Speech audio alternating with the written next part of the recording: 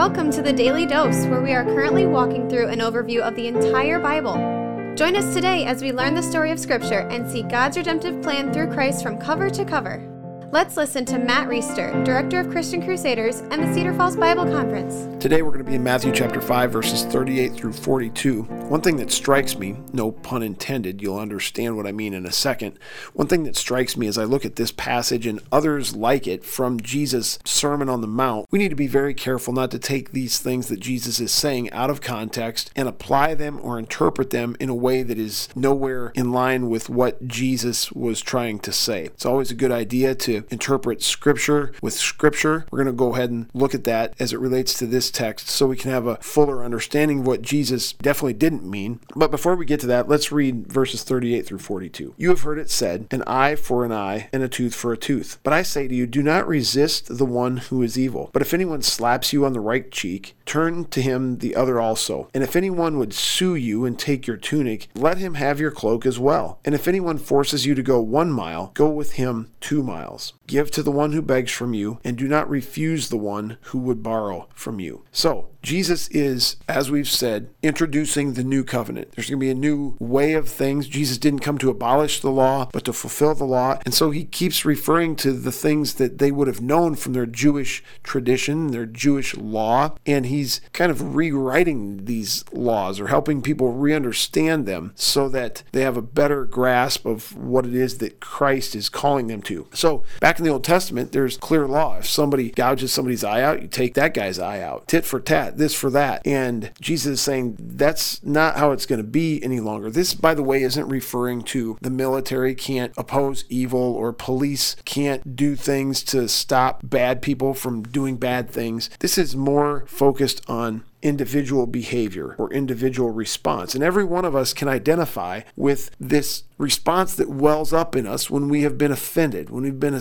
insulted. Whether that's physical or emotional or whatever it might be. It's funny that we're reading this passage today. Just a few minutes before I looked at this text for today, I was in a conversation on Facebook, and there's a former teacher from the high school I went to who was opposing something I was suggesting on a Facebook thread. If you're involved on social media, you know how this stuff goes. It can devolve pretty quickly. And I had a knee-jerk response to just shoot right back at this guy and set him straight. And I thought, after reading this, I thought I need to just chill out a second, let this go. I don't need to retaliate every time someone takes a shot at me, whether that's literally or on social media or in whatever way that happens. And so I stood down this time. I don't always, but I stood down this time because it's just not necessary. And when we have to retaliate every time that we're hit, it doesn't make Christ look good or attractive or appealing. And that's not to say that we should always just lay down and get walked on. That's not to say that we shouldn't flee evil. That's not to say that in some cases when even more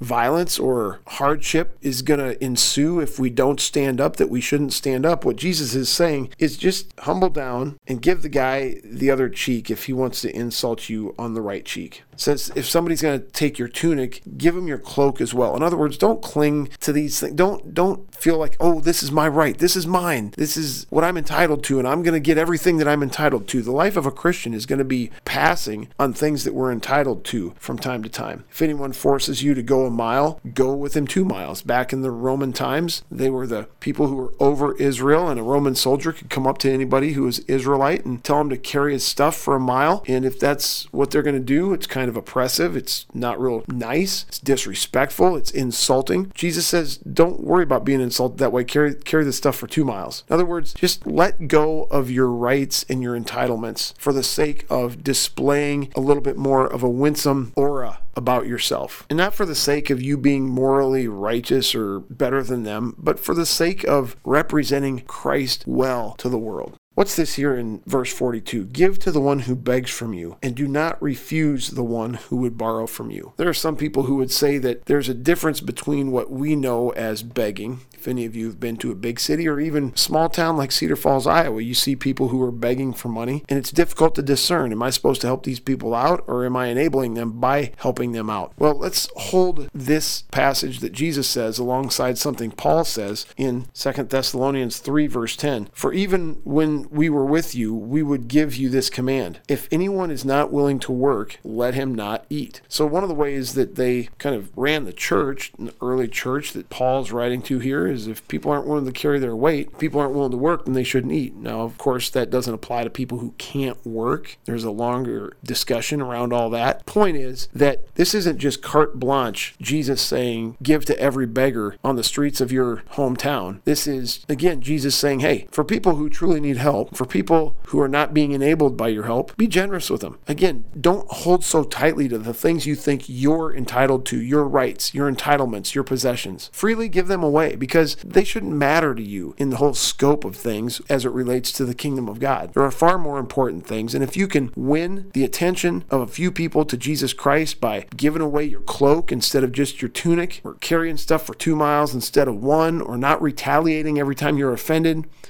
or giving to beggars who truly need your help, then do that. Pretty simple. And Lord, I would just ask that you help us by your Spirit to live out that ethic, not for the sake of being well respected or thought of as holier than thou, but so that we could make you attractive to the world. We ask it in Jesus' name. Amen. The Daily Dose is a podcast of Christian Crusaders radio and internet ministry. Please subscribe to this podcast, leave a 5-star rating, and prayerfully consider financially supporting our ministry at ChristianCrusaders.org, where you can also find our weekly 30-minute radio broadcast, which airs on stations around the world, and where you can listen to our Conversations podcast featuring inspiring interviews with interesting Christians. We also want to highlight 2 ministry partners. First is the Cedar Falls Bible Conference, whose conference videos and schedule of year-round events and activities are available at cedarfallsbibleconference.com. And please consider joining us for their 101st annual conference on Saturday, July 30th through Saturday, August 6th in 2022. Second, if you or someone you know could benefit from an anonymous online Christian mentor, please visit issuesiface.com, which is provided by Power to Change Digital Strategies, our other ministry partner. Thank you for listening, and may God richly bless you.